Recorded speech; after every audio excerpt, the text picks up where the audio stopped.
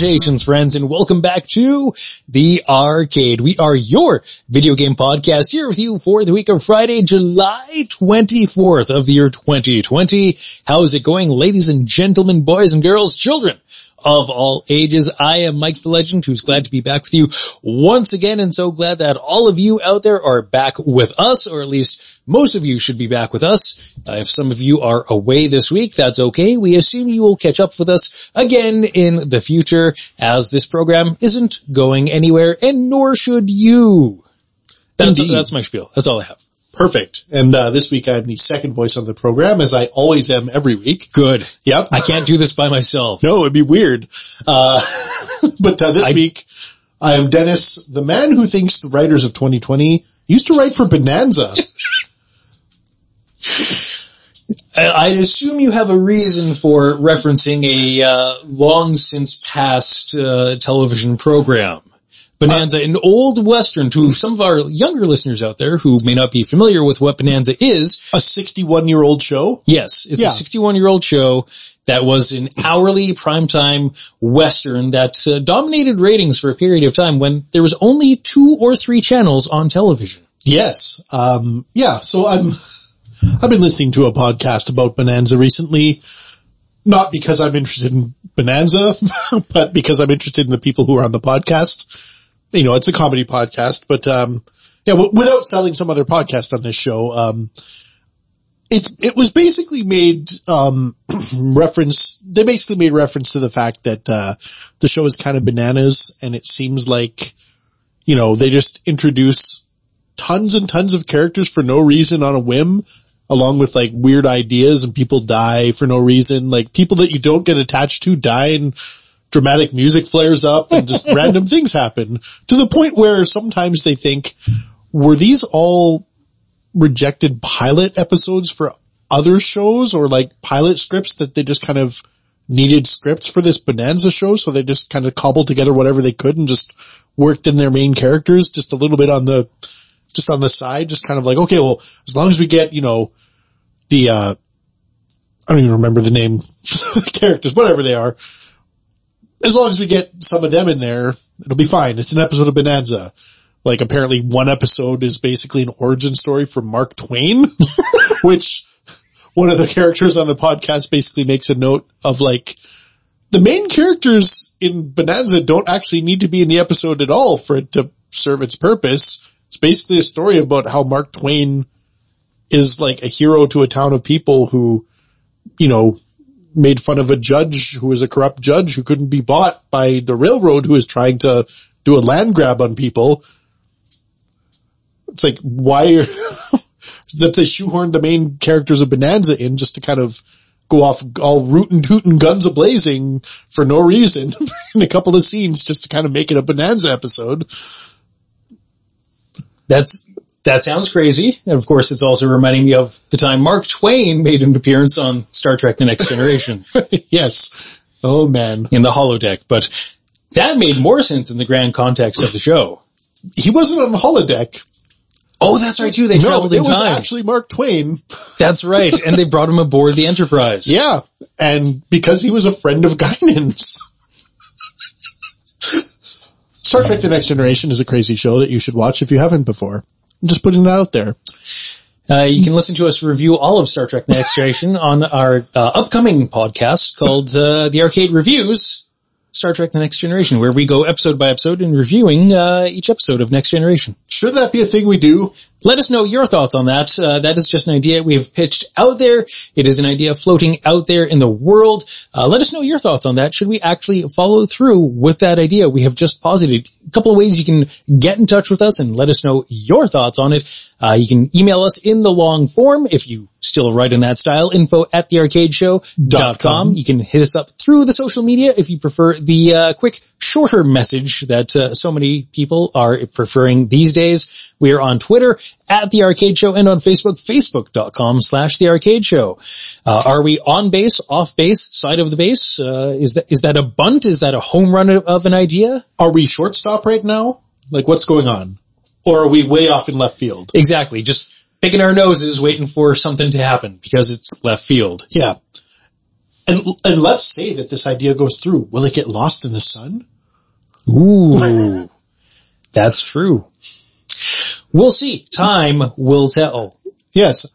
Also, neither one of us really play sports, so that's something to consider with this analogy. I used to play sports. I used to play baseball. Yeah, I mean, I played hockey when I was a kid. Of course, now I have no ability left. No, I struggle to do half an hour on the elliptical without dying, so, that's the level of fitness I have. Hey, you need to dial it down from the highest tension, okay? You're being too hard on yourself. I am not on the highest tension. Let me tell you what. I was trying to give you credit. But we're rejecting it with a strong backhanded volley. Hey, if there's one thing I'm good at, it's strong backhanded volleys. Arguably the only sport I'm good at. You finally found your calling in life, but sadly you are not good enough at sports. Yes, self-deprecating retorts, however. Ooh. You have a PhD in those. Yes. Dr. Dennis. Yes. Dr. Dennis the Downer. No, I'm not a downer. Well, you shouldn't be. I mean, you did just kind of bring things down with that. Well. That was uncalled for. Well, what can I say? Not everything has to be good. As 2020 has shown us. Yes. As well as, what the ludicrous leadoffs are about to show us. Indeed, ludicrous leadoffs being those two news items that are always an extra special, kind of special. The news stories that you may have not come across your wire, but they certainly did come across ours because you have more important things to focus on in your life, keeping gainful employment, paying your bills, making sure friend and family situations are all as well maintained as they can be in the current situation of the world. We are here to find those very special ones and put some extra light and levity into your day. Our first one plays off a rather quaint idea when you used to get physical copies of games. Yeah, remember that whole old type of transaction that you would engage in? Delivery method of a gaming experience. Perhaps you stood out in line in front of a game store in the past, waiting for a midnight release or something. Yeah, I will buy a physical copy here and there, but 9 times out of 10, I'm just going to buy it online because it's easier. Absolutely. Remember, even in the olden days when on console now that seems crazy, and on PC that seems like even more ludicrous of an idea to buy a physical copy of a game. Yeah, you have basically there's no reason to believe that Steam will ever disappear. So Valve's making so much money, I doubt it will. Yeah, so as long as you have a Steam account, anything you buy in Steam is going to be there forever. So why would you even waste space on your hard drive with games that you're not even playing? Just delete them from your computer and you still have them. So that's sort of how that works now, generally. And a lot of people have taken that as their delivery method. Yeah, and if not Steam, then, the Epic Game Store or the EA Origin or whatever else. GOG, yeah, GOG's the other one. But there's any number of ways. It seems like every major company has their own sort of, at least form of storefront where you can buy the game online. Absolutely. And the idea of a physical copy of games these days, particularly PC games, very much fallen by the wayside. Yeah, you can still do it, but they're harder and harder to find. They're harder and harder to find. And yeah, it's the size of games now are starting to get to the point where, well, not just the size of games, but the size of almost day one patches and stuff that you have to get usually for games as well is to the point where it's well, why would I get the disc if I have to download 90 gigabytes or whatever anyways of some sort of data?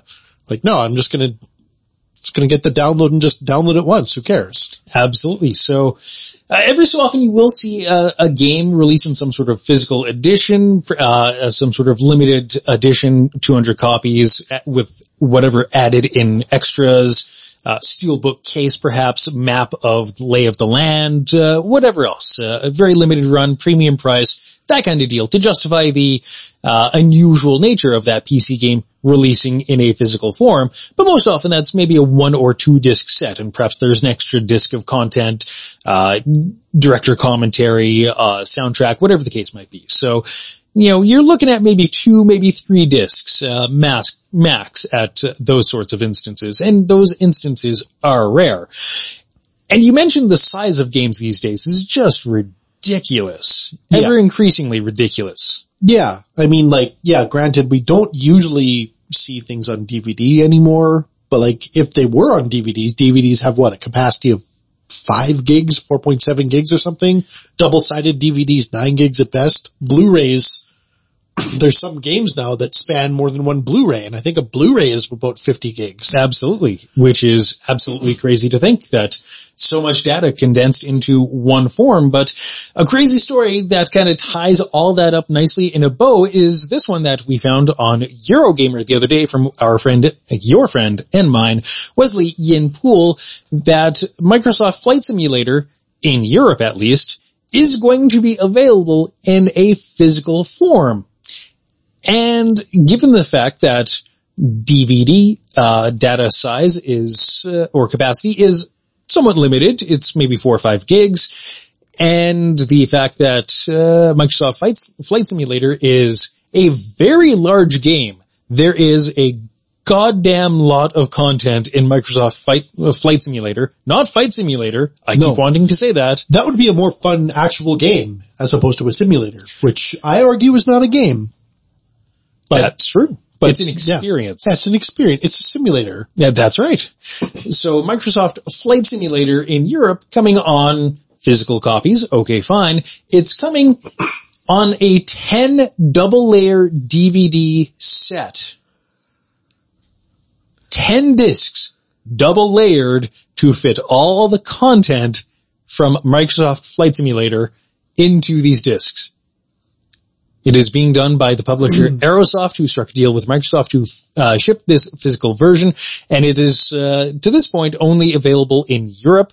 If you have the means to play European releases on your particular setup, go for it. Maybe this is something that interests you. If not, then move right along. But Aerosoft's Mathis Koch wrote in a forum post said, quote, Aerosoft will bring the 2 boxed versions of this venerable simulator to customers in Europe, including 10 exclamation mark, double layer DVDs and a printed manual in a spectacular box. It is an ideal way of entertaining the new way of entering, not entertaining. This is not entertaining. It's entering the new age of flight simulation. End quote. So, yeah, this is a hell of a thing. So, I was going to make a mention of, me and everyone else who remembers the time has now, or will, I'm going to make a mention now that everyone else has already made of the fact that this instantly reminded me of the 90s. I wasn't really a PC gamer, but I had friends that were. And oftentimes, I would kind of laugh and look at how ridiculous it was back in the pre-DVD days, pre-CD days even, when games would be released on floppy disks. It was not uncommon to have a game that, had, the installation process was 6 disks. It's install disk 1, reading from drive, copying information, blah, blah, blah, blah, blah, done. Eject disk, insert disk 2, blah, blah, blah. And this would be a very time consuming process. And because things were slow as hell back then. Mm-hmm. Now granted, that's not really the case anymore. I'm with solid state drives and these new Blu-ray drives and stuff that can read DVDs insanely fast. You're not going to be waiting 90s times, but still the whole concept of done, insert the next disc is a very old, antiquated idea that I thought we were done with, that I was glad that I thought we were done with. It's people who are nostalgic for things like cassette tapes or VHS tapes and stuff. It's no, I don't miss rewinding tapes. No, I don't miss having to press the fast forward button and hope I went long enough to get to the next song. No, I don't miss those days. Those days sucked. It's like being nostalgic for 56K internet. Yeah. Tying up the phone line as you try to download a song. Yeah, hoping that no one calls because as soon as they do, Now your internet that's screwed, like, depending on what kind of plan and modem and stuff you had. Some people had just tied up the modem and left a busy signal, but other modems would just like cut off and let the phone call through, which was super annoying.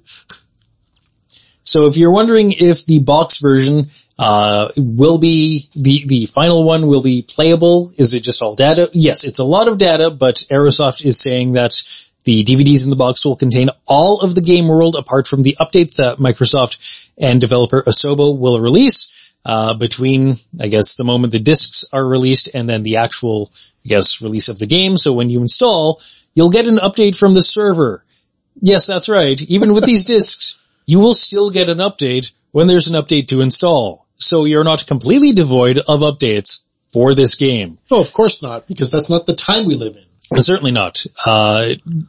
Mathias Koch of Aerosoft also writing in the blog post, quote, "The boxed version makes it possible for people on a slower internet connection to get the sim installed without downloading the content. So the simulator is in every way 100% the same. The boxed retail version just gets you a nice box, printed manual, and about 90 gigabytes you do not have to download. There's no difference between the boxed retail and the version that Microsoft sells you directly," end quote.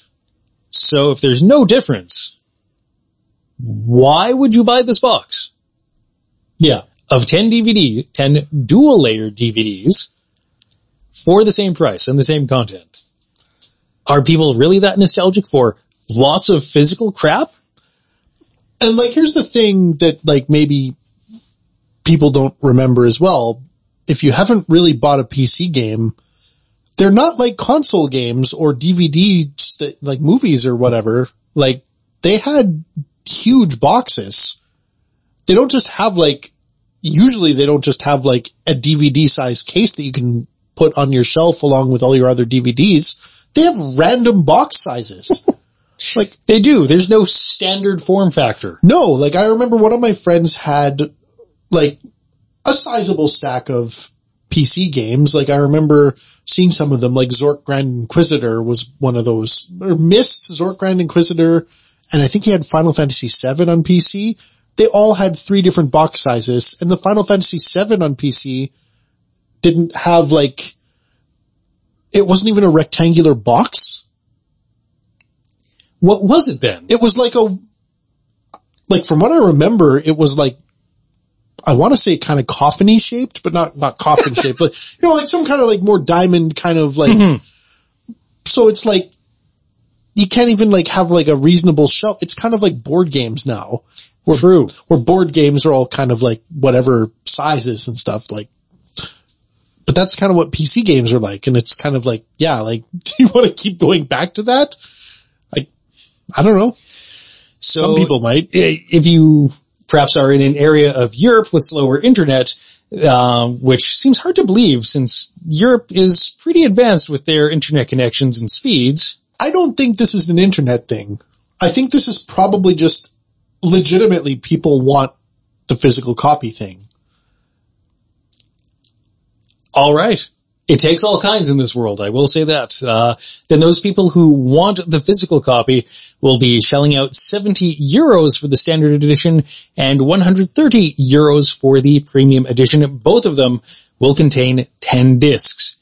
That's 10 discs that will take up space somewhere in your domain, which it might be a smaller apartment, some studio apartment, perhaps in Paris that, you know, not right on the Champs-Élysées or anything like that. Of course, who can afford that? But in the outskirts, you know, something smaller that you can afford, maybe a, mere 400 euros a month.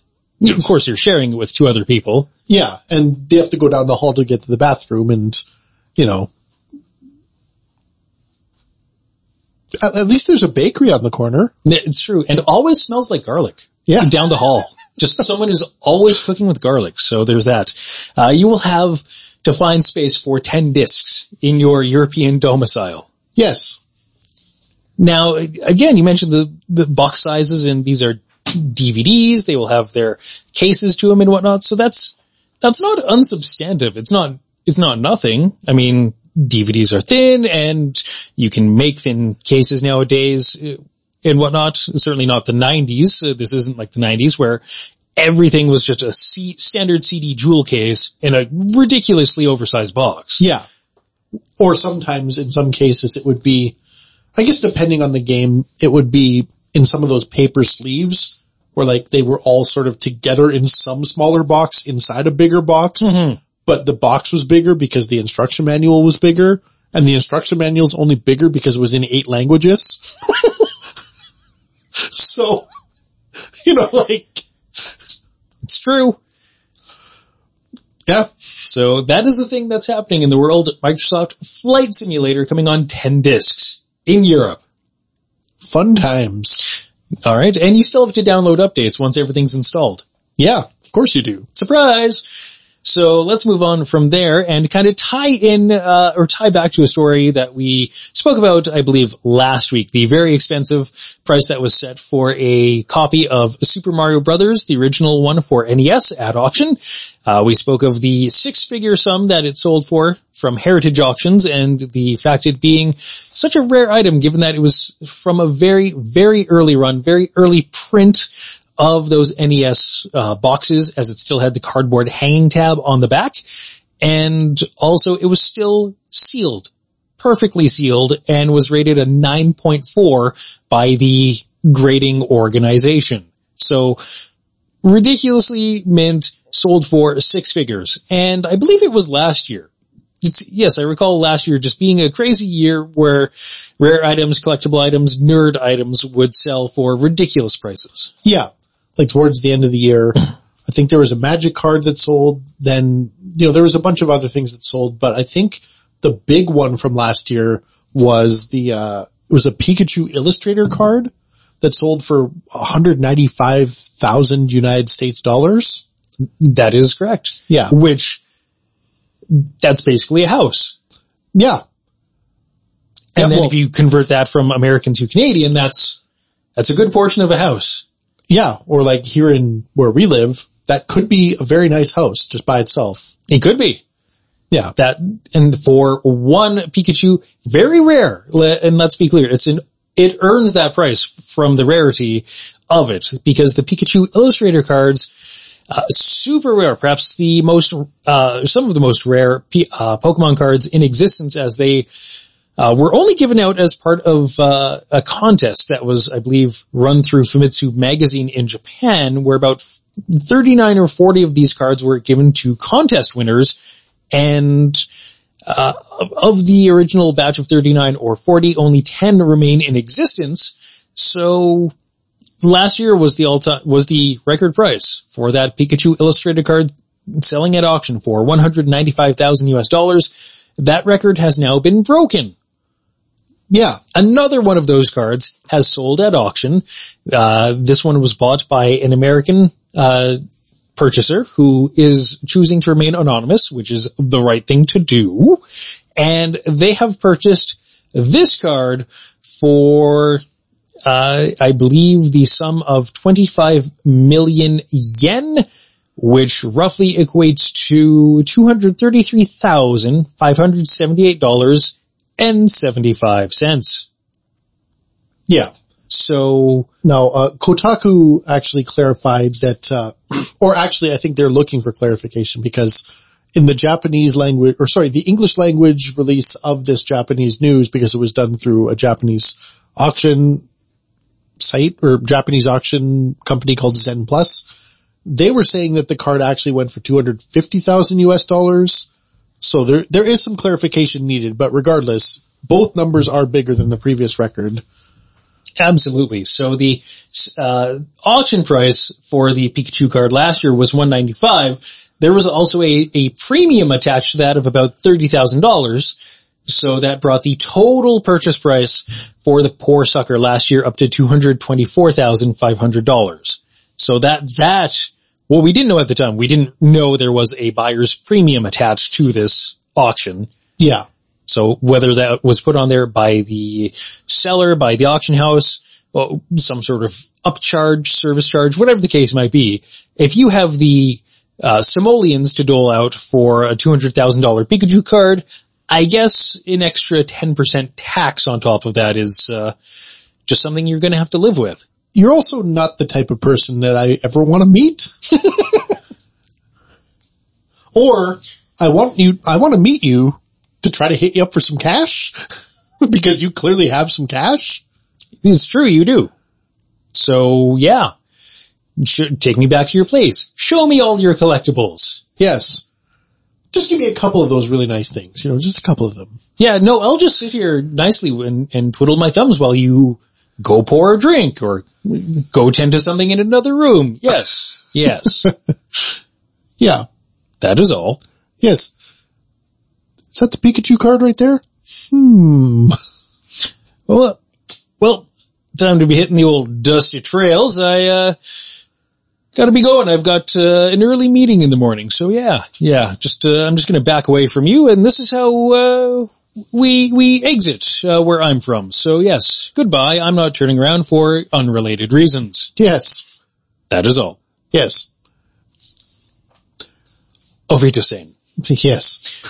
So, I always have a friend waiting in a car ready to go for me. Bye. You never can be too careful these days. Yeah, I don't want to get mugged in this neighborhood. It's a little sketchy looking, so noticed a scratch on one of those Mercedes, so can't be too careful. So yes, the current record price for a Pikachu Illustrator card / Pokemon card in general, single Pokemon card, now sitting at 25 million yen, or $233,578.75. So we can ballpark it to about $250,000. Yeah, $250,000 for one single little piece of paper that has a picture of a Pikachu on it. Yes. If you try to use it in the actual Pokemon card game, you're an idiot. Just straight up, you're an idiot. And I hope you lose. Yes, the card also has no effect and has no value in a Pokemon card game whatsoever. There's no benefits. It literally is just an image of Pikachu and a little note on there saying, congratulations, blah, blah, blah, blah, blah. There's no status, there's no benefits, there's nothing to it. So if you also are just doling that out, what is wrong with you? What else is in your deck? Or did you stack your deck with the craziest cards? Is this how you high rollers play the Pokemon card game? You just put 9.5 rated mint cards into decks that you paid $250,000 for? Is this a rich and nerdy version of Russian roulette? I'd like to be able to get to that point in life. Yeah, though, what kind of,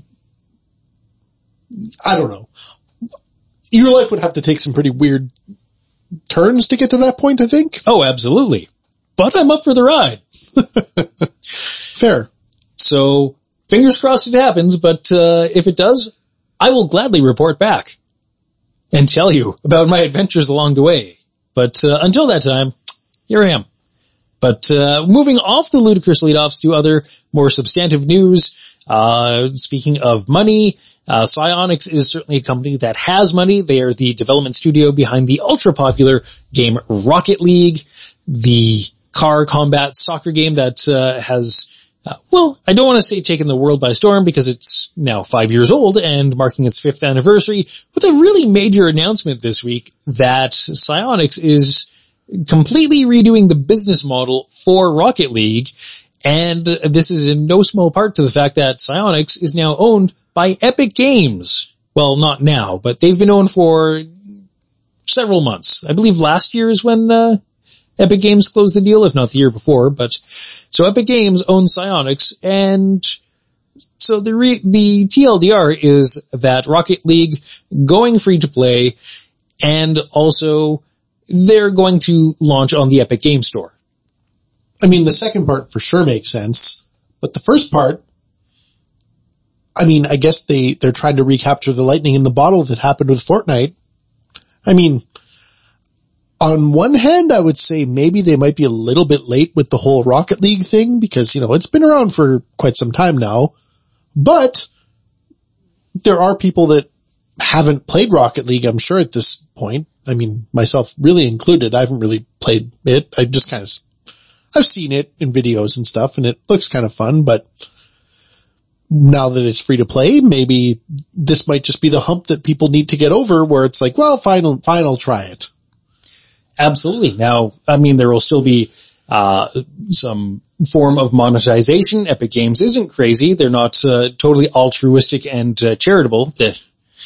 You don't throw money around like this just to not make money in the end. That's crazy. You exactly have to have a scheme to get some sort of money out of it. So Rocket League is going to be doing away with the loot boxes, the battle pass, the online store, everything like that, and just going with free to play.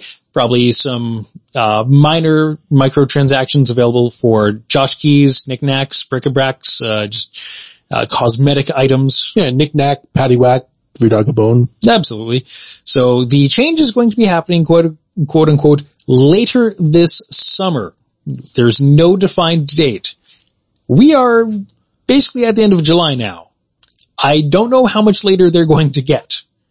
In theory, there's 1 month we really consider summer left. That's August. Maybe a bit of September, but September, that's really fall.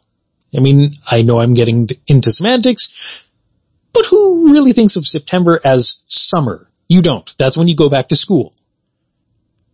That's the fall. Yeah. So, at some point later this summer, quote unquote, Rocket League will be updated, and it's going to be a shift that is, going to, I guess, go along with a huge new update to the game that's going to change, amongst some other things, tournaments and the challenge systems. There will be, gains to cross-platform progression, for item inventories, Rocket Pass progress, and competitive rank, and, some of those features will be requiring players to create and link to an Epic Games account, because again, this game is going to be on the Epic Games Store. Now, it's said that it's going to be exclusive to the Epic Games Store, but it will also be compatible with Steam. So if you are one of the likely many thousands and thousands and thousands of players who have this game through Steam, you can still use it and play it on that platform. But you won't be able to download it for the first time, download it anew through Steam. Yeah. Well, yeah, download it. You can download it anew if you already own it, and if you've deleted it, it'll be like we said earlier, anything in your Steam catalog, anything in your Steam library is always going to be there that you purchased. This is true. But you can't, it's not going to be for sale anymore. Yeah, to new people, looking to discover and download this game through Steam, you will not be able to. Yeah.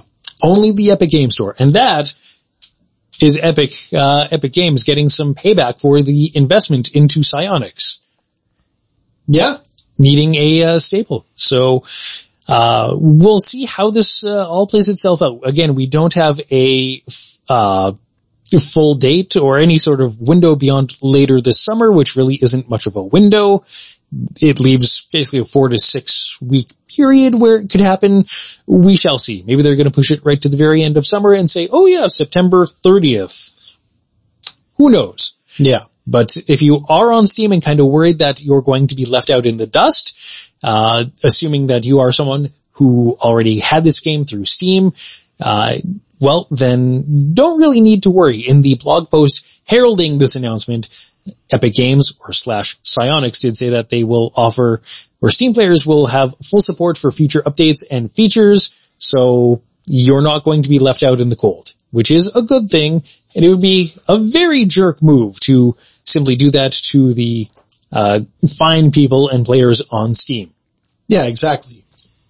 Of which there are many, I dare say, more than there are on the Epic Games Store at this point. Yeah, I think that's probably fair to say. Given that Rocket League was on the Steam Store for 5 years. That's quite a fan base it's built up in that time. Or user base, I should say. Absolutely. So there is that. But let's move on to another story that I guess could have been a ludicrous leadoff if we were talking about physical copies, although the size of this one is not nearly on the scale of the Microsoft Flight Simulator. No, but there are aspects of this that make me want to get it, despite the fact that I already own this game. So I own this game on Steam, or not on Steam, sorry, on the Switch. And it is available, I think, for other systems as well now. I believe so. I think it's on, at least PlayStation? PS4, I believe, yes. Yeah, but anyways, this game, it kind of, won the hearts of people when it came out last year. It was the Untitled Goose Game, which, one of those indie hits. Yeah, it's an indie hit. It's a fun little weird game. Geese are jerks. Everyone knows that geese are jerks. Absolutely. And, what better way than to, it was such a great idea to play as a jerk goose, being a jerk goose, doing jerk goose things to people, to innocent people. Who hasn't wanted to do that? Yeah. And get away with it all because you're a goose. Yeah, you're a goose. So what if you stole someone's picnic or their glasses or whatever? It's, you're a goose. Whatever. What are they going to do? Arrest you? Just fly away. Yeah, exactly. Who's going to arrest a goose? Who's going to do anything to a goose? Nothing. Yeah. And that's the whole crux of the game. A really simplistic art style, and just an overall aesthetic that just endears a lot of charm. Yeah. And a really unusual mechanic too, just of being a jerk goose. Yeah.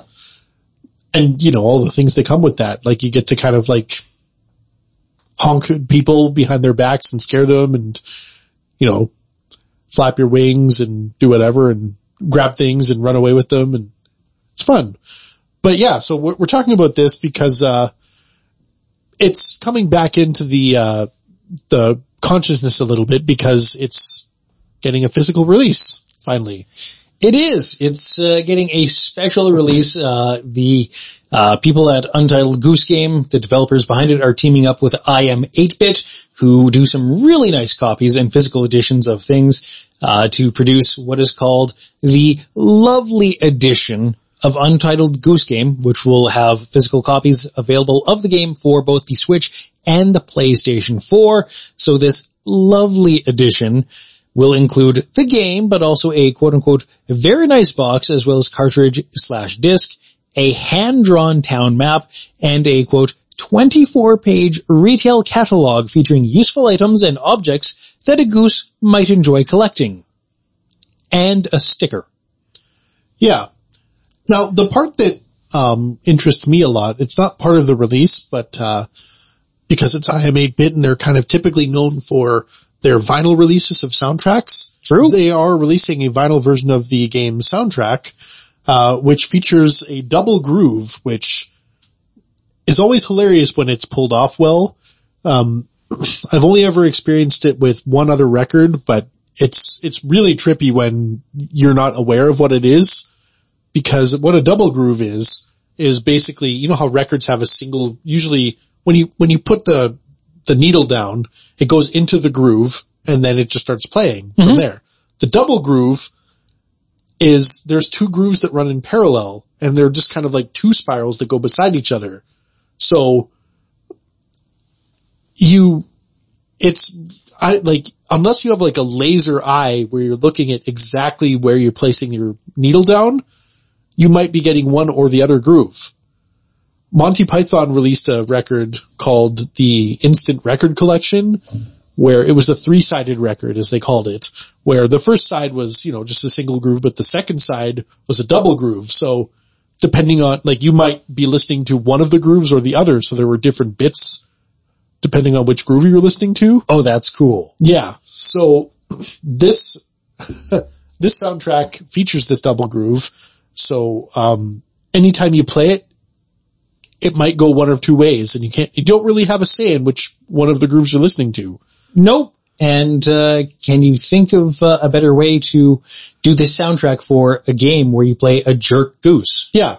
You're basically causing chaos in the game. So what better way to celebrate that than, why not let the chaos spill into every other aspect of the things surrounding the game, right? So it's fun.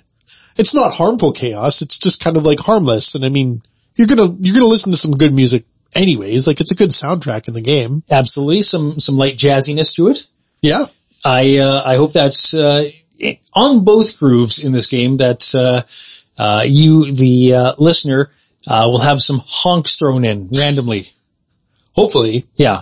To make you think what the hell was that? As you're just maybe coming to the end of just a long piece that's really just kind of calming and soothing, between that and the next track, honk.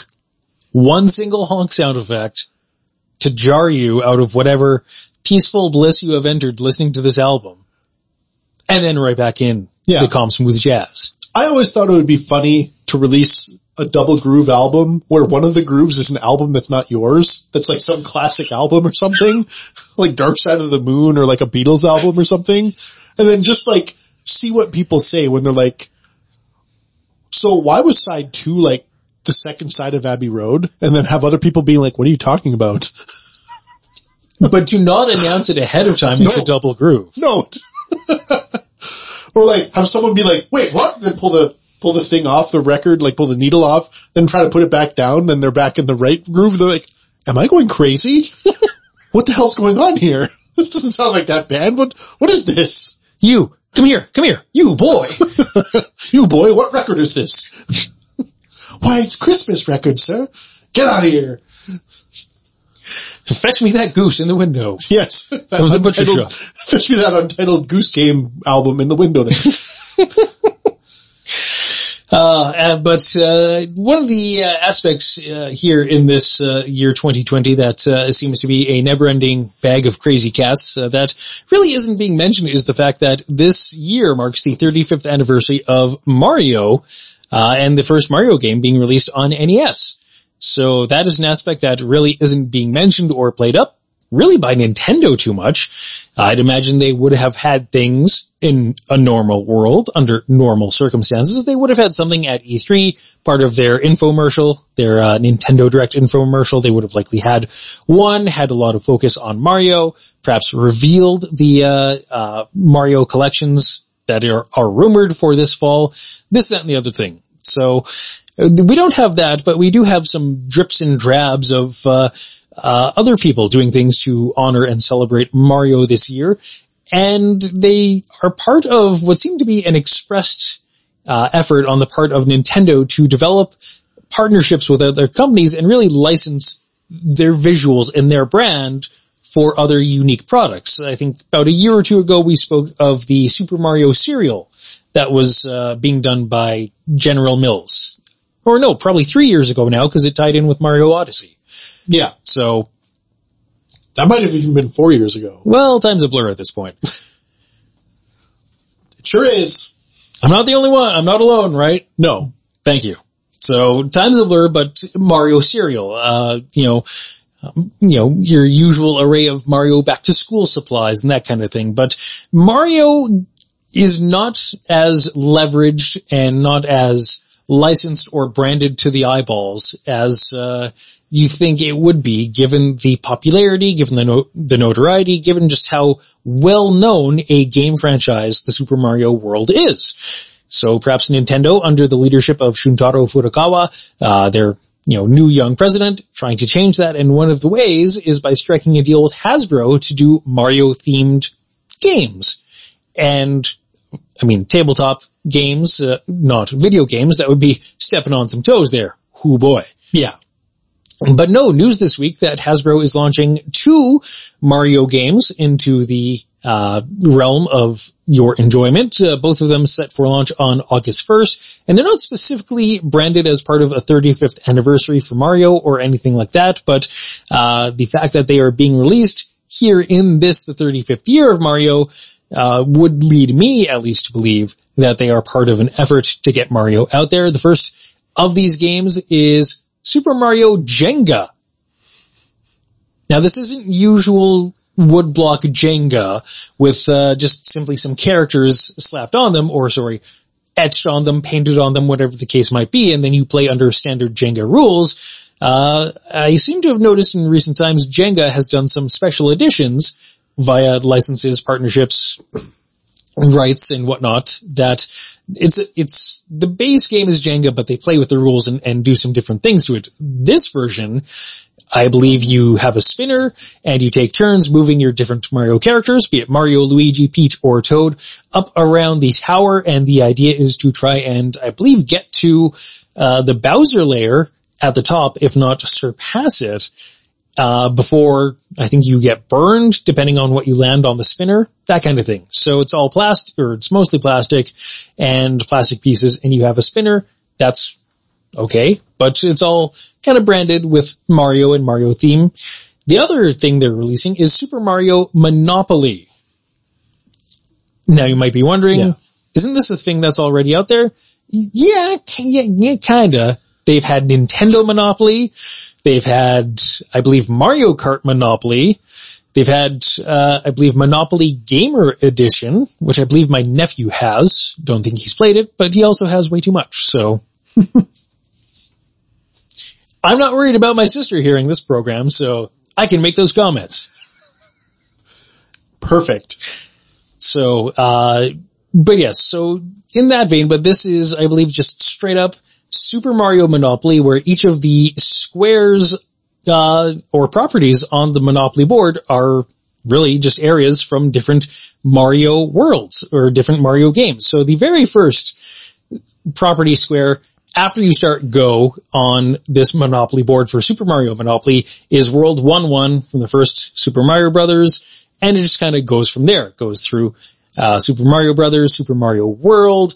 I believe there's Mario 64, Mario Sunshine, Super Mario Galaxy, and Super Mario Odyssey. And the last two, the must be recency bias or just whatever reason, but the last couple are New Donk City and I believe just one other. Yeah, well, one of them Broadway and Park Place. One of them is New Donk City for Mario Odyssey. I mean, it kind of makes sense. I guess it's a very hoity-toity thing, but still, like, you'd think the most fashionable one wouldn't be Peach's Castle? Oh, and Bowser's Kingdom from Mario Odyssey is also the next most expensive property on this board. Not Peach's Castle from Mario 64? From anything? From anything, really, yeah? No, not in this edition. Weird. I guess it's going through time. Like, in a chronological order as you progress around through the board, you're going from oldest to newest, and I guess recency bias, that which is the newest is the most important and valuable, therefore you pay the most expensive part for it. I guess that's fair, maybe? So instead of houses and hotels, you build, I believe, Toad houses and Peach castles. There it is, okay. So that's how they work it in. So both of those, if you are interested, coming out on August 1st. If you have someone who's got a birthday around that time or you want to start your Christmas shopping a bit early, there you go. Sure. Or just wait and see if your favorite YouTuber gets to review them and go from there with that as your purchasing guidance. Yeah. Yeah, there's a few of those old, like really old kind of Milton Bradley or Hasbro games that seem to get, you know, all sorts of different new licensing deals and like have a new extra layer of rules slapped on top. Like Yahtzee's another one. Absolutely. Like, what was the one recently played? Deadpool Yahtzee. Yes. Like that it's Battle Yahtzee. Yeah, it's weird. It's kind of, it's fun. It's different than regular Yahtzee, but it's, you know, like it's still like Deadpool branded, and it's weird how like it takes a licensing deal for them to kind of spice up the game with a new, more interesting set of rules on top of it. Because you'd think that they would just try something different that wasn't branded anyways, right? Like, I don't know, like not that this Monopoly version has anything different, but like you'd think that like even without Mario, why didn't they try to release some sort of like Jenga tower challenge or something? Like it could be called some non-branded thing, I guess, but I guess like I also understand how marketing works, and it's like, well, you know, yeah, you can release a new weird version of a thing and people won't buy it,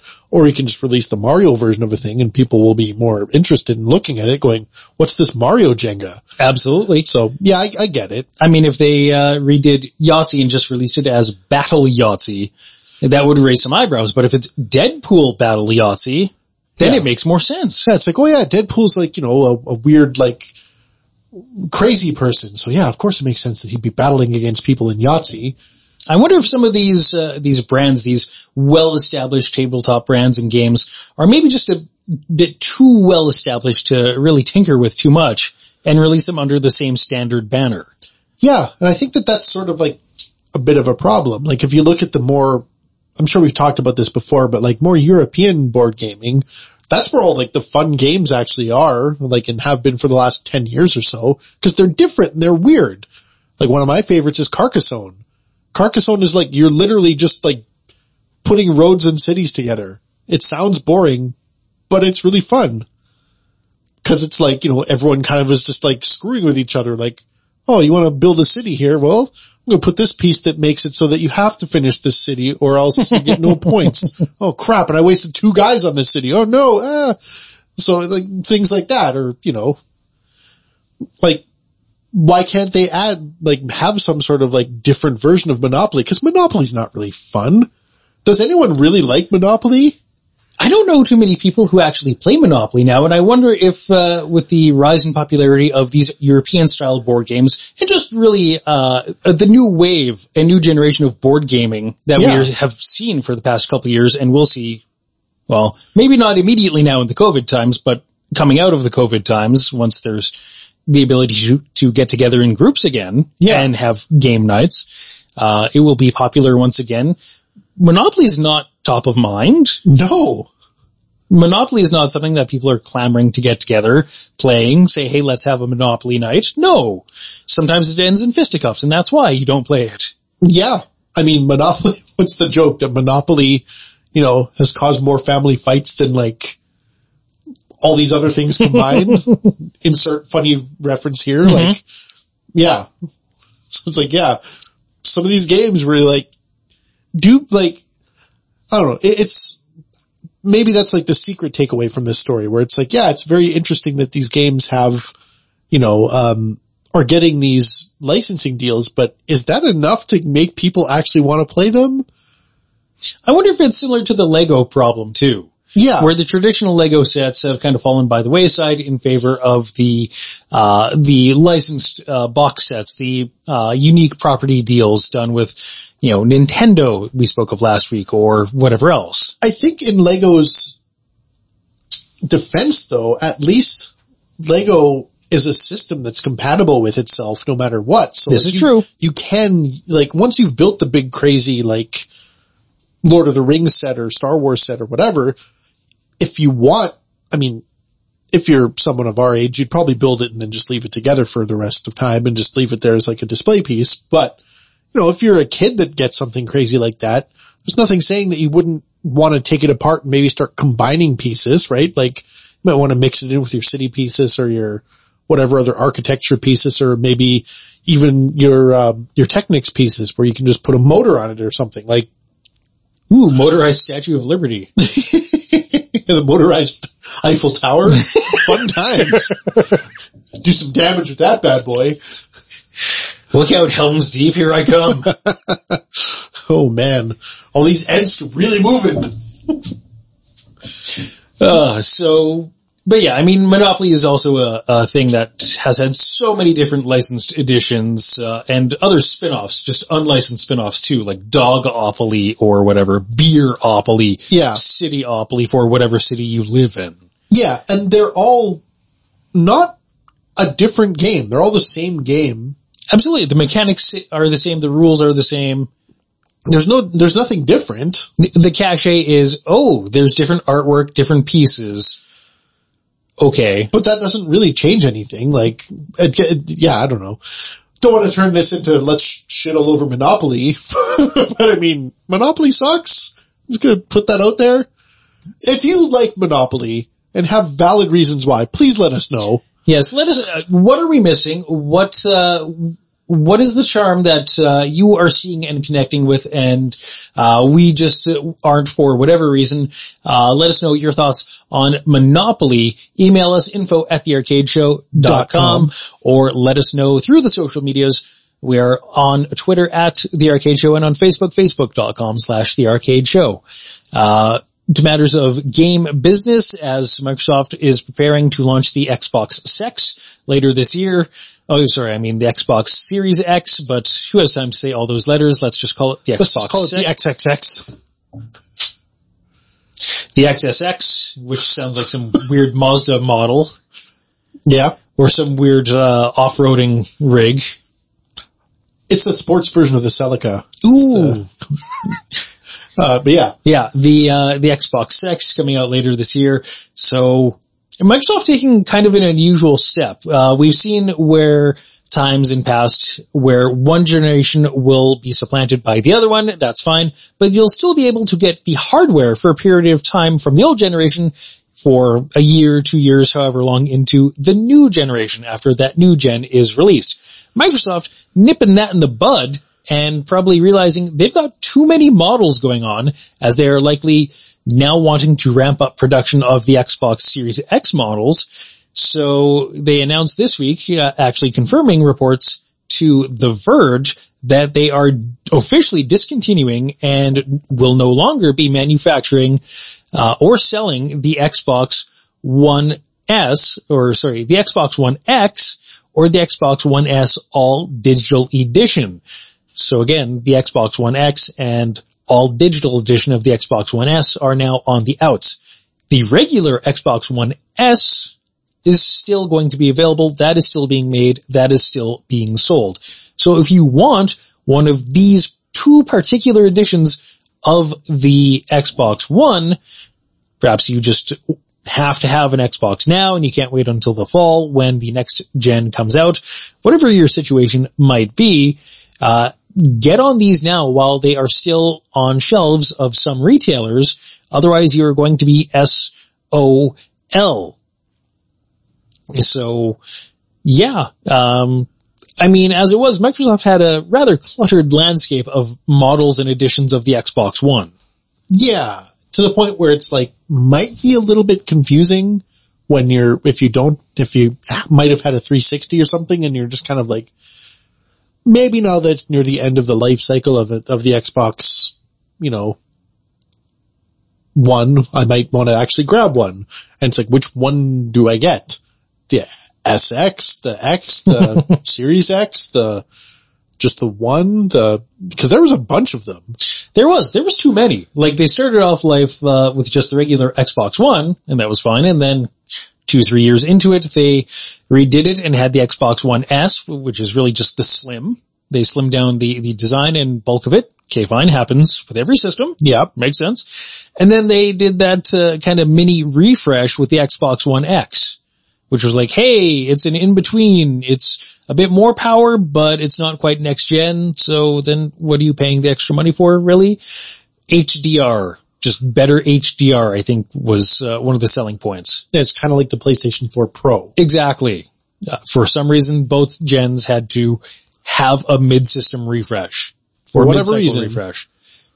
Don't really know if it moved the needle too much. Obviously not, because there's still next gens coming out. So take that for whatever it's worth, but there's still at least going to be the Xbox One S, the regular one. The all digital one is being discontinued. The Xbox One X also being discontinued. As I said before, likely that Microsoft is wanting that manufacturing space for the next model. Also, really would appreciate if Microsoft redid some of their naming schemes. That gets really confusing when you have to talk about those 3 different models in the same sentence. Yeah. That is terrible. Do not like. Thumbs down. Yes. 1 star. Would not recommend. Would not recommend, no. But something you'll be able to play on your Xbox One and your Xbox Series X when it comes out this fall, as it now has a date. The big game this fall from Ubisoft, Watch Dogs Legion. It is coming out this fall, as I said, and has an official release date of October 29th of 2020. This the year of our crazy lord.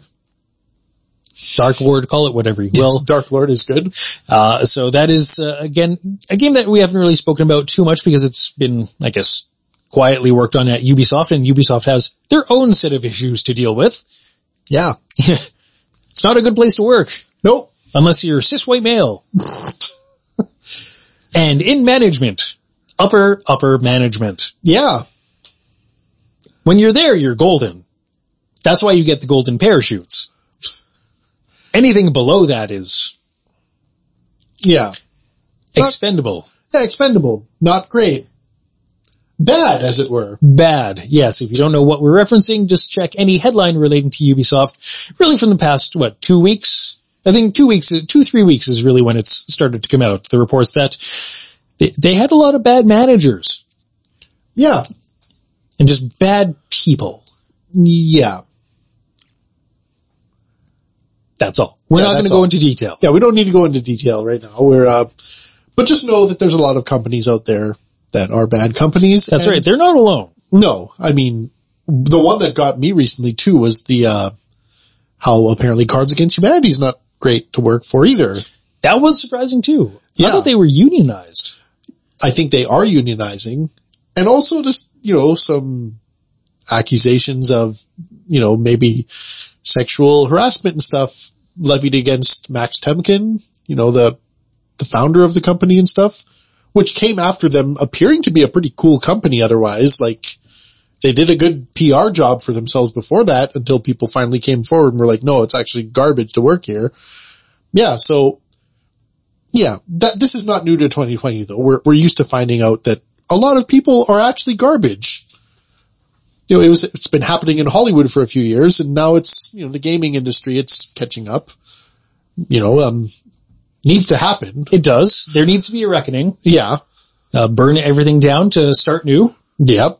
And start new, better structures. So Ubisoft at least will want to, I guess, talk about Watch Dogs Legion this fall and not any of that other yucky stuff. Again, Watch Dogs Legion coming out on October 29th. Looks interesting. Again, you play, it's a game with permadeath, but as you kind of jump from one member of, I believe, DedSec to the other to really cause civil unrest in London. Yeah. Near future London, with Brexit just ravaging London. As it is/will be/is. Yeah. Yeah, well, I think the full effects of Brexit have really yet to come to fruition. Yeah, but I think we know what's going to happen probably. Won't be good. No. But one last news item to get to here. We spoke of board games a couple times throughout the course of this program. And one of the really popular ones that I think has helped usher in this new era of popular modern board gaming and tabletop gaming is Settlers of Catan. Absolutely. Which has a couple spin-offs, has a couple different variations. I believe there's the Star Trek one. There's a couple add-ons and expansions to the base one, but most everyone knows Settlers of Catan, or just for short, Catan. Yeah. Who has time to say Settlers of? You say Catan, you know what someone's talking about. Yeah, if you don't, then you can say Settlers of Catan, but generally, if you say Catan, people know what you're talking about. Certainly. So, we're talking about Catan because, perhaps you also know this other name, Niantic.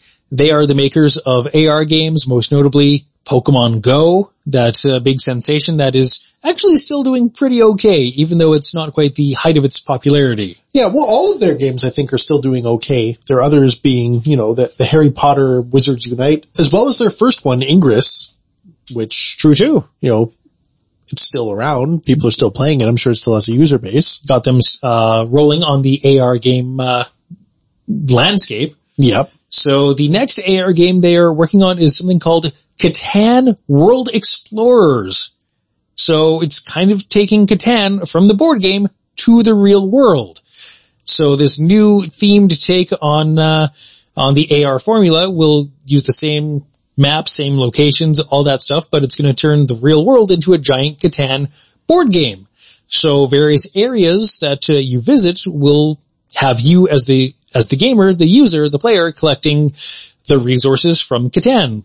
Brick, lumber, grain, ore, and wool, and you'll be able to trade those with other players to eventually build settlements and then eventually upgrade those into cities. There's some team gameplay to this as well. You'll be able to collect victory points at both local and global levels. And Niantic's website is currently live for the game, so you are able to pre-register for it at launch. It will have a beta very soon, and that's basically all we know about it at this point. So it's a neat idea. I'm kind of interested in this. I like Catan. It's actually one of my more favorite of the modern board games and tabletop games out there. So I'm intrigued by this, although part of me has some trepidation, for I have played Catan several times in my life. And inevitably what happens is that either I myself or someone else playing it will just kind of get stuck.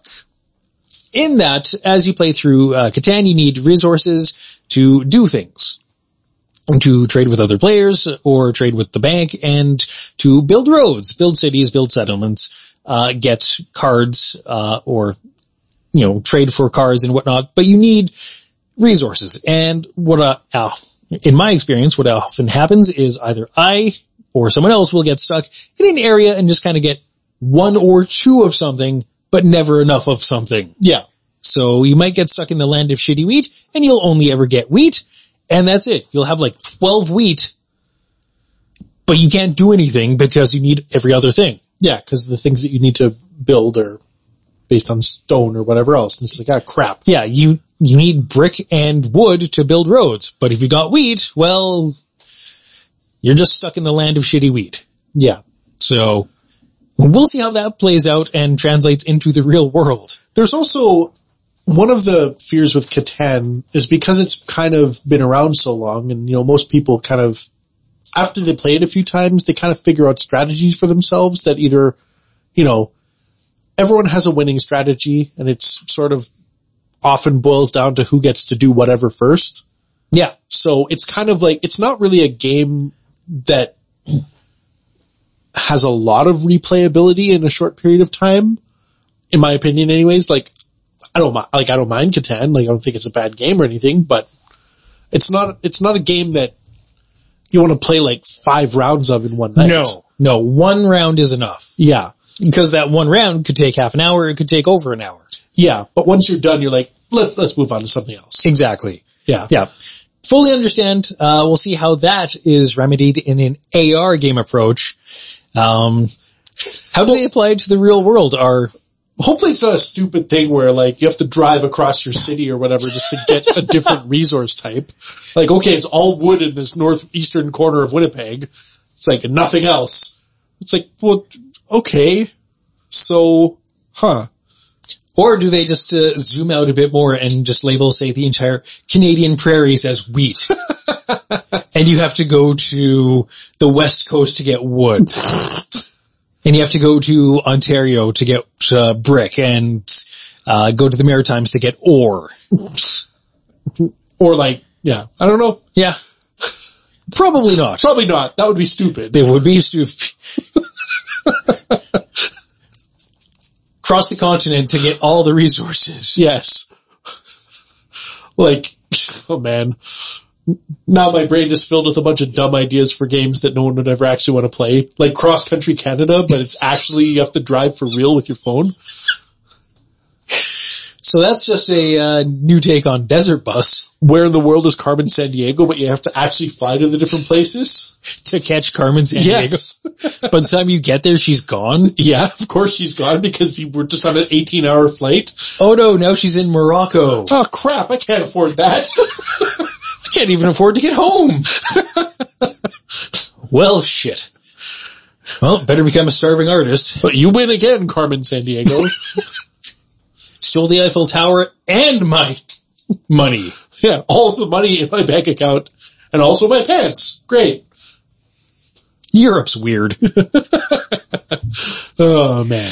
Well, that's all we have to say about Catan, the AR game, Catan World Explorers, and Europe being weird, but I think this is a fine time to get into the next piece of business. As is always the piece of business towards the end of the program, that being the blast from the past, the moment in time, the section of the show where we like to fet and celebrate some interesting items celebrating milestone anniversaries. These could be movies, TV shows, video games, albums, things that strike our particular fancy that seem worth talking about. And we have 2 items this week. One is kind of an old album. The other is a not really old, but kind of semi-old, but very unknown TV series. Which of the 2 would you like to start with this week?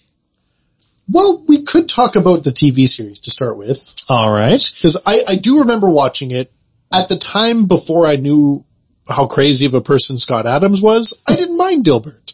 And if he turned out to be more of a good person and less of well, I'm just going to say bad person. Mm-hmm. Maybe less of a misogynist, maybe less of a homophobe. Just in general, not a bad person. I might relate to, his main bread and butter, Dilbert, a little bit more, as a software developer myself,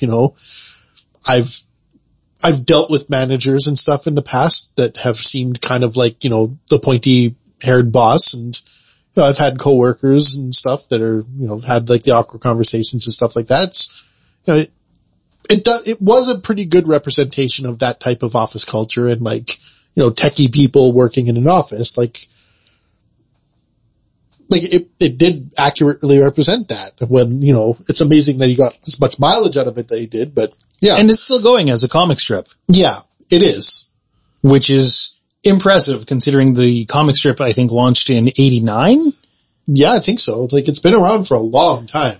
And probably will still keep going. Yeah. Like, I think it's just one of those mainstays now. It's just like, as long as there's newspapers, you're gonna have Dilbert in them, I guess. Absolutely. So, you've kind of let it out of the bag. We were talking about the Dilbert TV series. Do not feel bad if you do not recall this.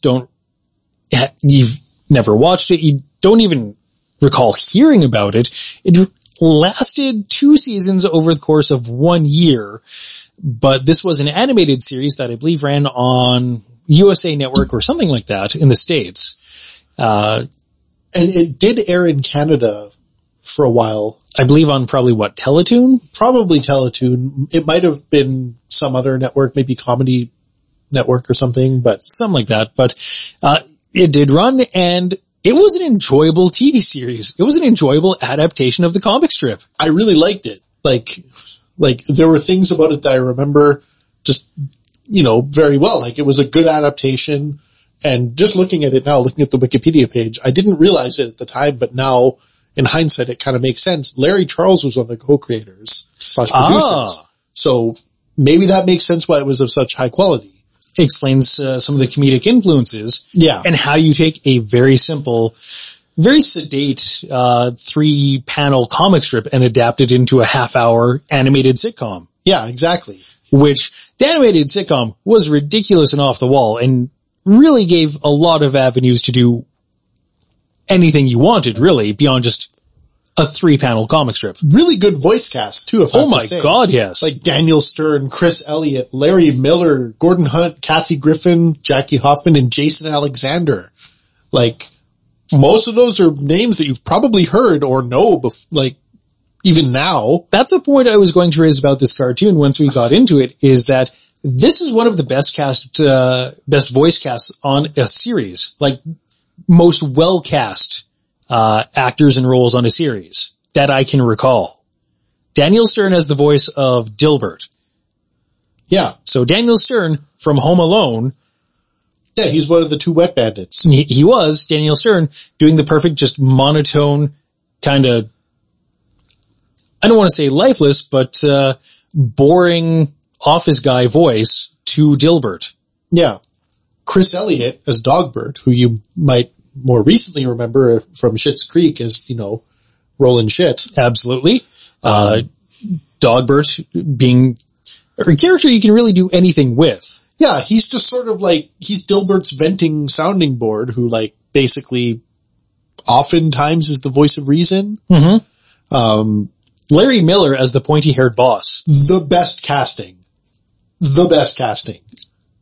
I can't argue. That is, out of everything in this show, that is the best casting. Yeah, you might not know the name Larry Miller in your head, but just look at his Wikipedia page and look at his picture, then you'll be like, oh, that guy. Yep. Perfect. Makes sense. Absolutely. Who else was on there that we mentioned? Kathy Griffin. Kathy Griffin was Alice, though apparently she's uncredited. Yeah, I think she was on Just Shoot Me at the same time. Yeah. So contractual conflicts between the NBC network and also the fact that I think this, as I said, aired on the USA network in America, which would matter. So, but Kathy Griffin as Alice, I'm really not caring about you or any of your shit co-worker in the office. Yeah. Entertaining. The one that stood out to me that I didn't realize was Jason Alexander was the voice of Catbert. Yeah. And he plays that, Catbert, of course, the evil director of HR. Director of HR, really, really well played, I think. Just plays it like a subdued evil. Yeah. And so here's the weird thing. Like, I forgot about this character, but looking at, the main cast and seeing who he played, like Maurice LaMarche, of course, like, he's a mainstay of voice actor. There's a couple of those mainstays in here. Tom Kenny played Ratbert and Ashok and additional voices and stuff. But like Maurice LaMarche, one of the characters he played was the world's smartest garbage man. Which, if you remember that character, he was basically just like the Zen master who, when like Dilbert was freaking out in the morning about whatever, the garbage man would always come by with some like really sagely advice and then would just go away because he's a garbage man. He's got a job to do. And like, there's things like that were like really weird, interesting ideas. Just wise and smart beyond the role of being a garbage man. Yeah. And yeah, and then of course like a ton of guest stars showed up, like not like to the degree of The Simpsons or like, Dr. Katz or anything like that, but still like a big list of guest stars, like wide array too. Like you had like, Stone Cold Steve Austin as himself, like Andy Dick was in there, Gilbert Gottfried was in there, Tom Green showed up at some point, Buck Henry played Dadbert, the legendary Buck Henry. Cool.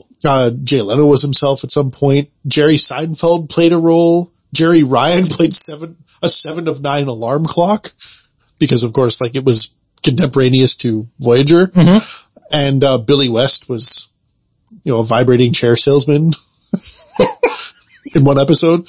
But yeah, and if I can just point out, in that voice cast of additional voices doing guest roles, it might seem odd that Stone Cold Steve Austin did a voice, but this is during the Attitude quote-unquote era of WWF, the Monday Night Wars. Stone Cold is a big force at the time, and also Monday Night Raw aired on the USA Network. This cartoon also aired, I believe, on the USA Network. But like, in case you were too young to know, like, it's possible that we might have someone that was born in 1999 or whatever, mm-hmm. like might have been born mid-90s and don't remember. Steve Austin and The Rock were huge stars back then. Absolutely. They transcended wrestling. They were a part of the culture. Like the rivalry that they had was like massive. Absolutely. And even on their own, they were huge stars. Yeah. I mean, The Rock is still a huge star and Steve Austin, he's still in the consciousness. He's got a podcast and he goes around and does stuff on the internet and stuff, but yeah, like they were both equally huge stars back in the day and back in the late 90s. So yeah, absolutely. So, and they would do guest appearances on other shows. Though Steve Austin being on Dilbert is kind of a weird one.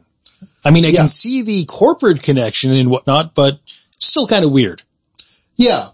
But anyways, yeah, it was a weird show and I'm going to try to seek it out again because I did enjoy it. And like looking through the episode list, there was one episode in particular that I did remember. It was the Elbonian trip when they went to Elbonia. Mm-hmm. Yeah, it's basically, I think it was something to do with that's where they outsourced all of their tech support or something. It was like, a late 90s take on the fact that tech support was being outsourced to places like India and China and stuff, and which still happens. It's just, it's a thing. But yeah, it was, according to Wikipedia, in the episode synopsis, they say, Dilbert, Alice, Wally, Dogbert, and the pointy-haired boss take a business trip to Elbonia. Alice and Dilbert attempt to free the Elbonian people, whereas Alice adopts an Elbonian baby while Dilbert introduces the workers to human rights, while Wally becomes a prophet. So it's that kind of thing, yeah. Yeah, and Wally being basically just an incompetent, crazy person. Yes. That translated actually really well to the TV show. Cause like it's sort of mentioned a little bit here and it's very bland in the comic, but the TV show, it goes to crazy extremes. Yeah, in the standard 3-panel comic strip, you can't really give Wally that much life or color. Like, yeah. Literally or figuratively. You can't give any of them that much life or color. It's just basically very plain archetypes of like Dilbert's the smart guy who's underappreciated. The boss is the idiot. Alice is just kind of like the person who's done with everyone's shit. And then Wally's the crazy person that doesn't really do any work, but like still is there for some reason. But yeah, like they really expand out on those archetypes quite a bit. in the TV show. And no, I'm not using this as an endorsement of Dilbert now or Dilbert in general, just the TV show. Just the TV show as it existed from 1999, ending on July 25th, 2000. Yeah. I am going to say, once again, Scott Adams is not a good person.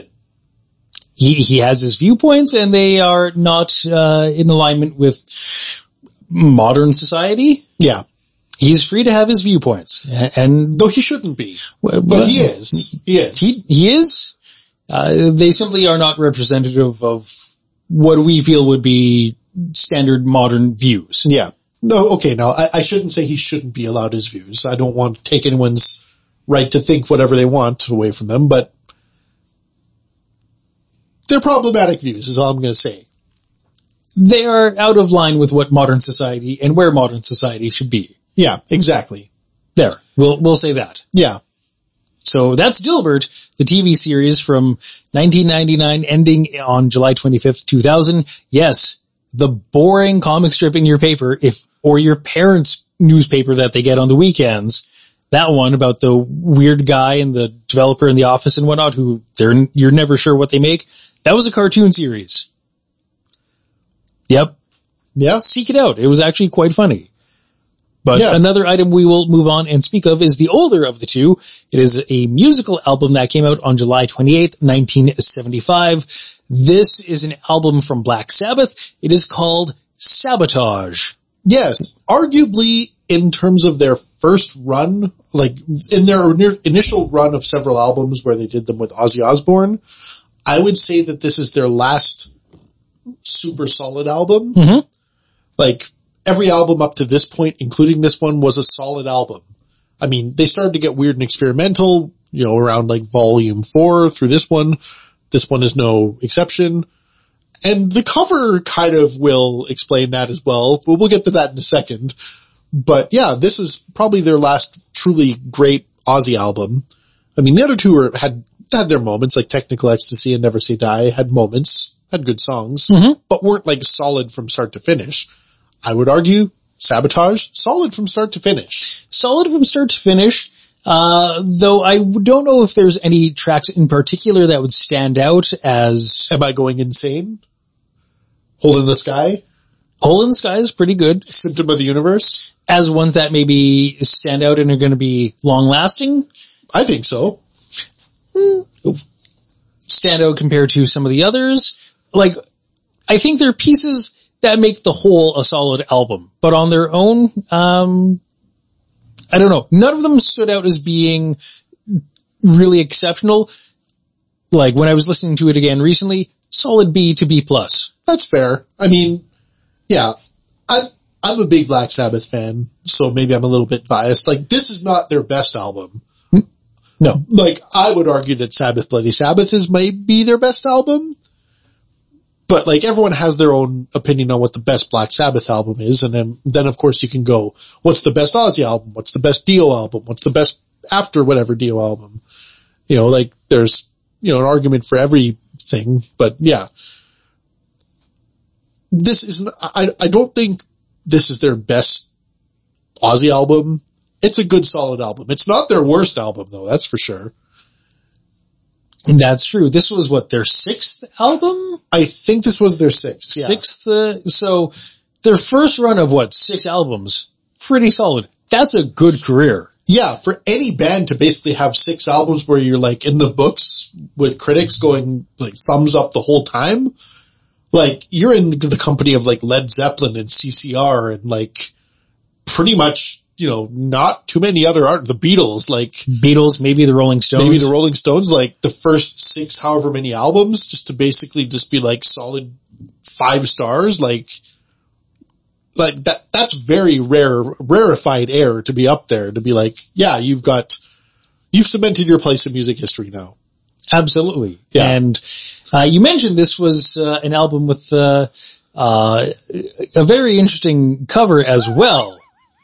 Yeah, I mean, I think it's one of those weird things, like, you see it sometimes, because I think in the 70s was particularly bad for people trying to be, well, people being kind of pretentiously artistic or trying to be more artistic than I think they actually were. Mm-hmm.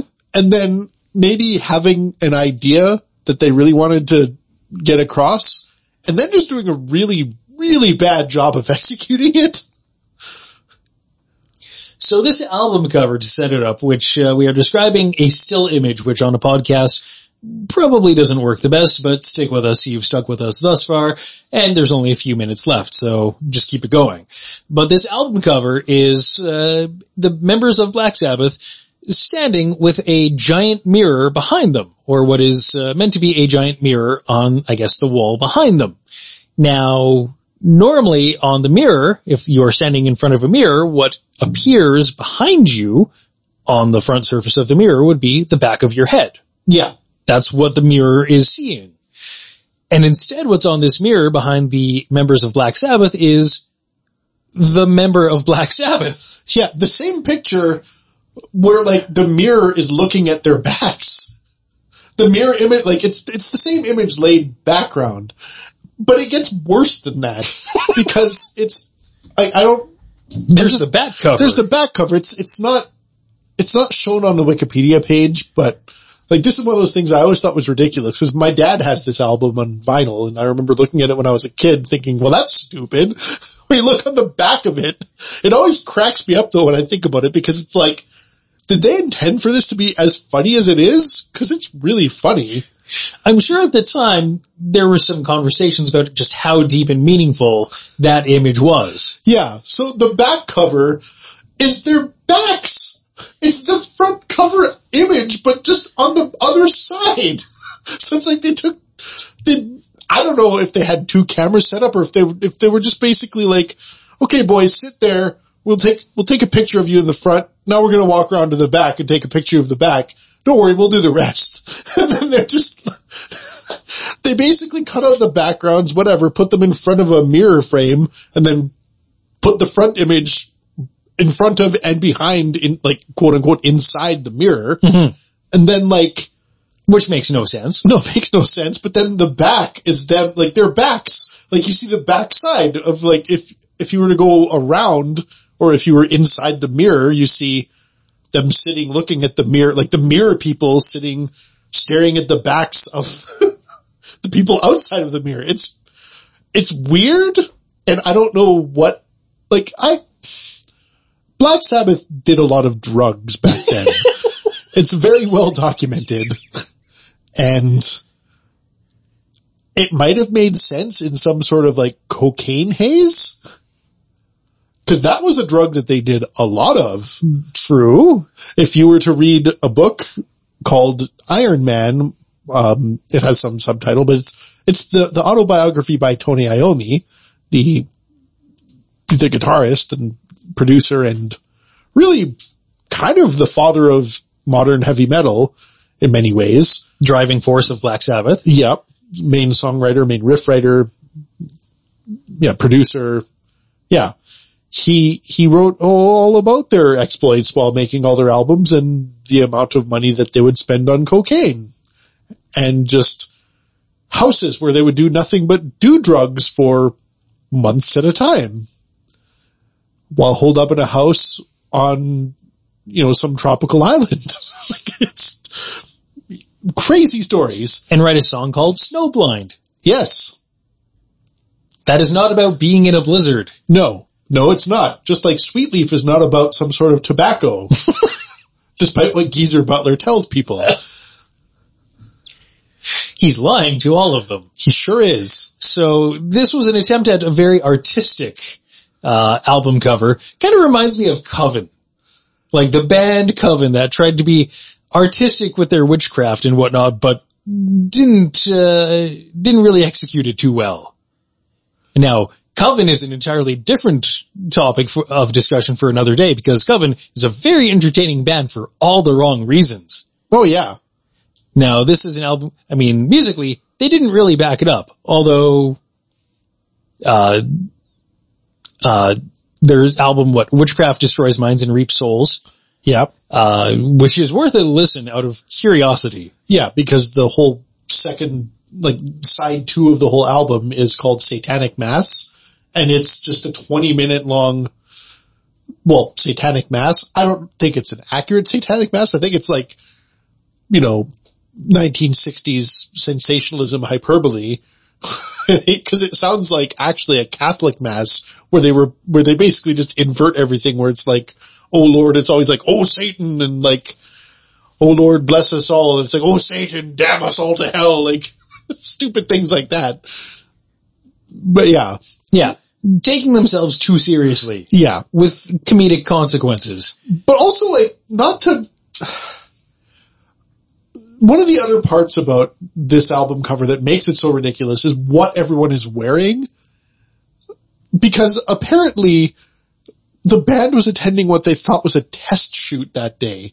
Oh. And they didn't even discuss what they were going to be wearing. So, that was just whatever people were wearing that day. Like Bill Ward, I think, was wearing his girlfriend's like leggings.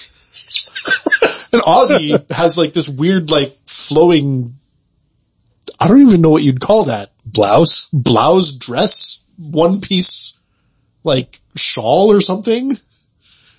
Like, I mean, Geezer and Tony are dressed pretty well, but the other guys aren't. It's like, what the hell are you doing? Which, people have apparently made fun of them over the years because of it, but yeah. And deservedly so. Yeah. It's just like, you didn't know you were shooting your album cover picture that day, and I guess you didn't talk about anything. You just showed up.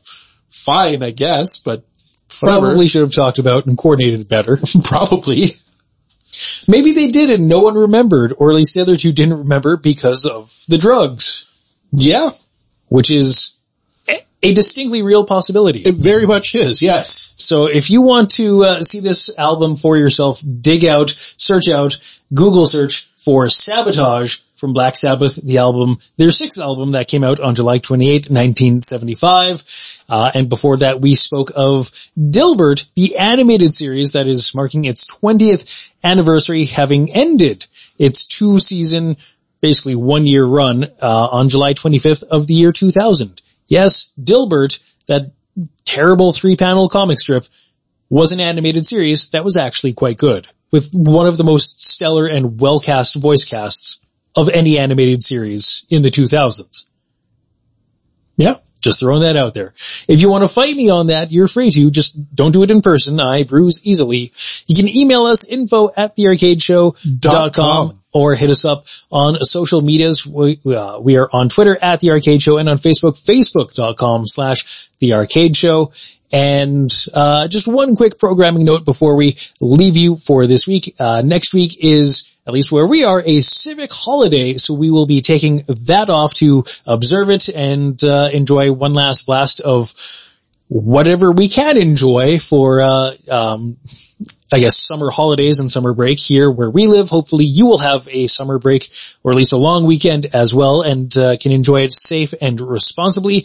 And we shall join you again in 2 weeks hence, or at least the plan is to join you again in 2 weeks hence on Friday, April 7th. So until then, good night, everybody. August 7th. August 7th. What did I say? Not April 7th. April 7th. Too many A's. Sure. Again. Time. Right? Yes.